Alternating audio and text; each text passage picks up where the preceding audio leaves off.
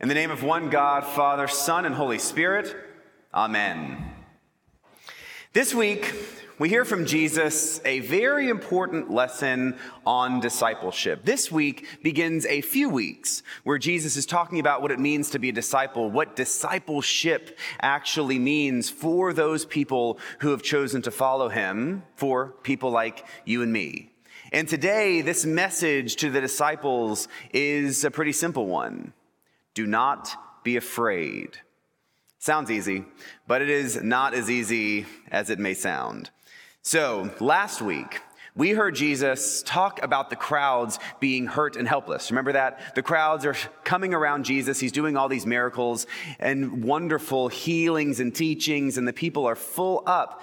And Jesus looks out at them, and he sees that they are hurt and that they are helpless. And then he turns to his disciples, those people who are following him, those people who have left their entire lives and are following him, and says, all right, time has come for us to actually go and do this, for you to actually go and begin to do the work that I'm calling you to do. And so Jesus takes a few verses, really a chapter or two, and gives them instructions. He teaches them how to actually go and do this kind of discipleship work. And those instructions are very important. Let's see what Jesus says today about these instructions. Now, I'm going to back up just a few verses from what we just heard in today's gospel lesson. And taken as a whole, here's effectively what Jesus says.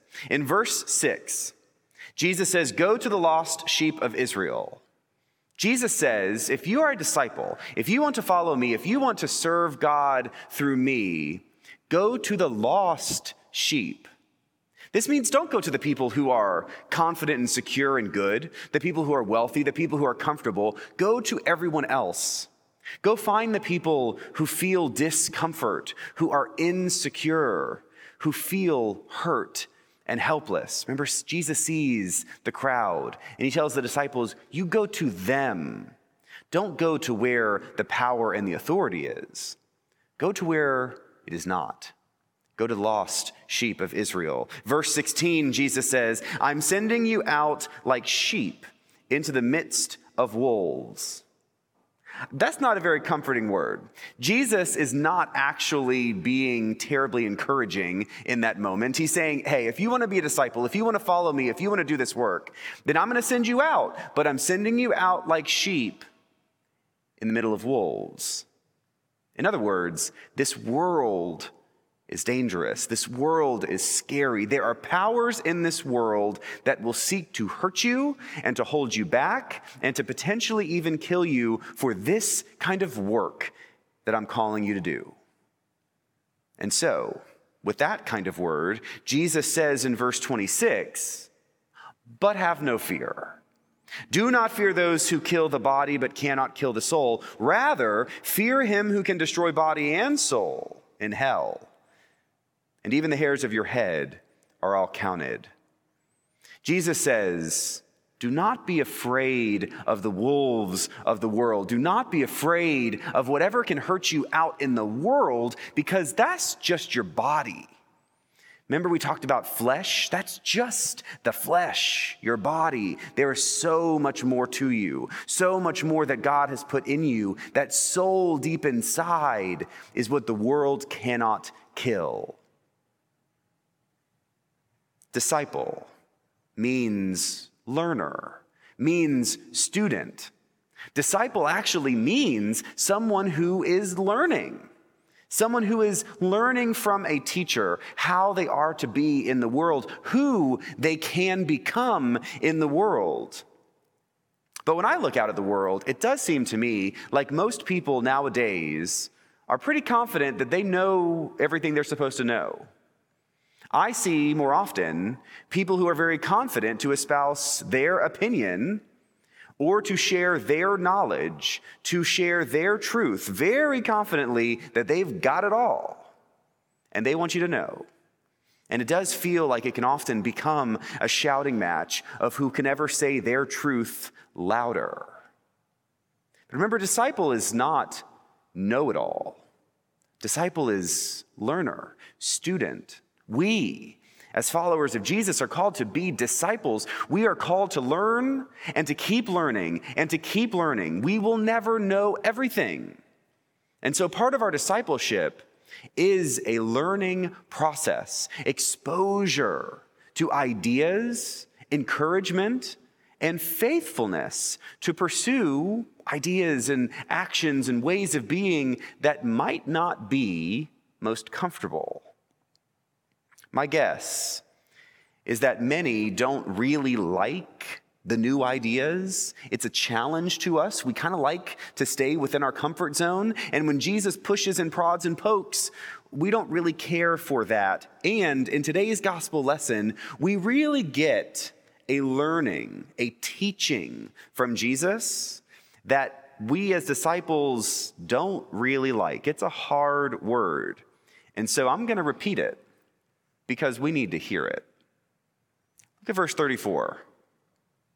Jesus says, "Do not think that I have come to bring peace to the earth. I have not come to bring peace, but a sword. For I have come to set a man against his father, and a daughter against her mother, and a daughter-in-law against her mother-in-law, and one's foes will be members of one's own household. Whoever loves father or mother more than me is not worthy of me. And whoever loves son or daughter more than me is not worthy of me. And whoever does not take up the cross and follow me is not worthy of me. Those who find their life will lose it, and those who lose their life for my sake will find it."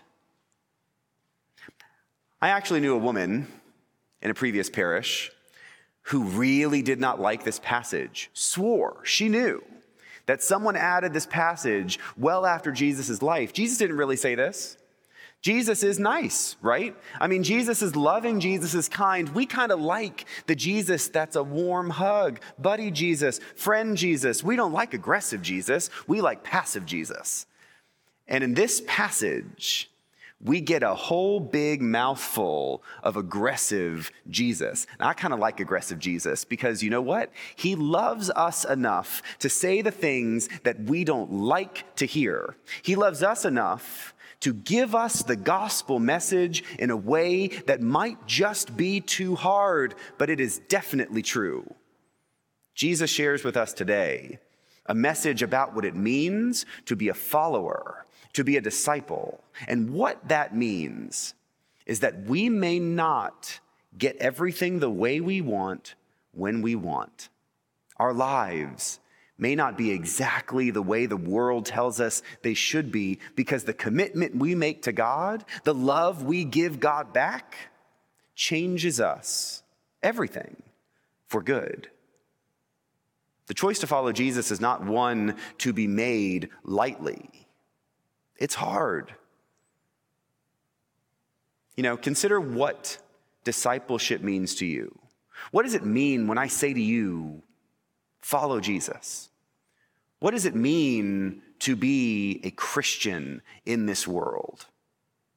I think it seems to most people like the idea of Christianity, of following Jesus, is sort of like the cherry on top of a really nice ice cream sundae, right? Like our lives are pretty good. That ice cream is good, the dish, it's pretty, and everything's just fine. But you know what would make a good ice cream sundae better? Extra whipped cream and a cherry, right? That's kind of like how Jesus is for many people, right? Life is good.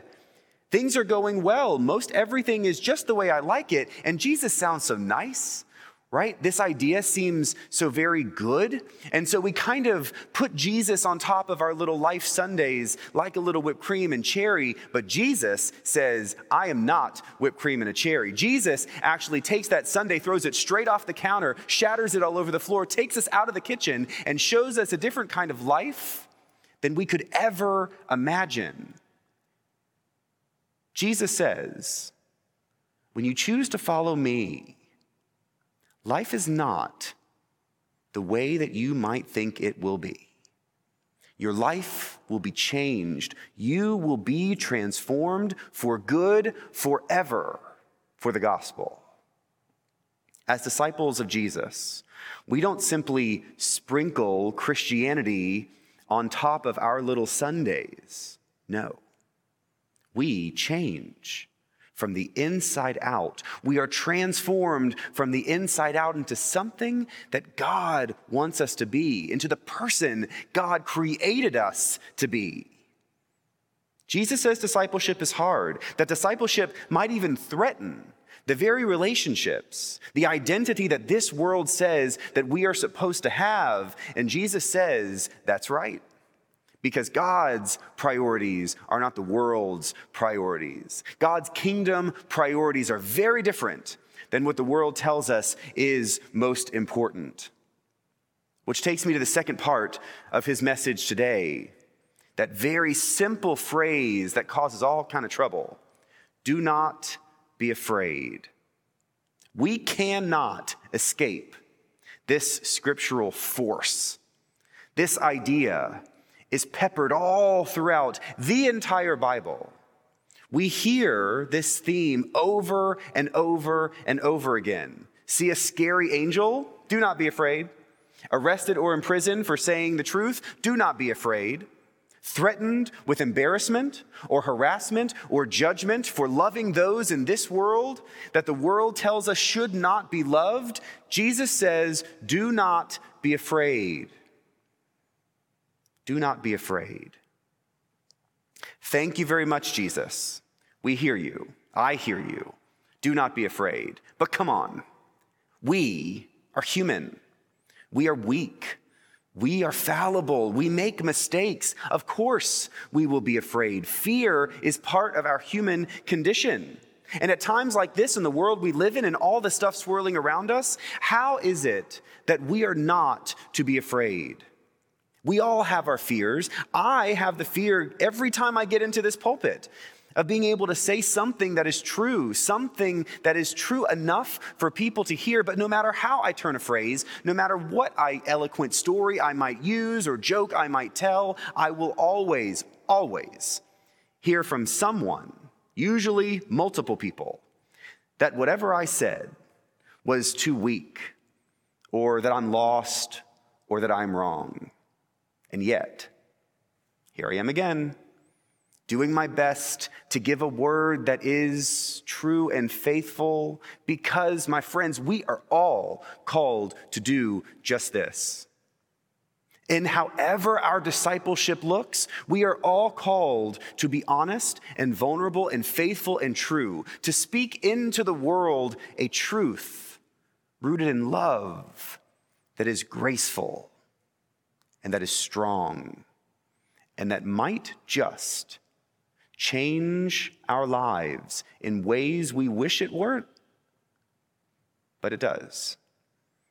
Because genuine discipleship is not easy. We cannot overcome selfishness alone.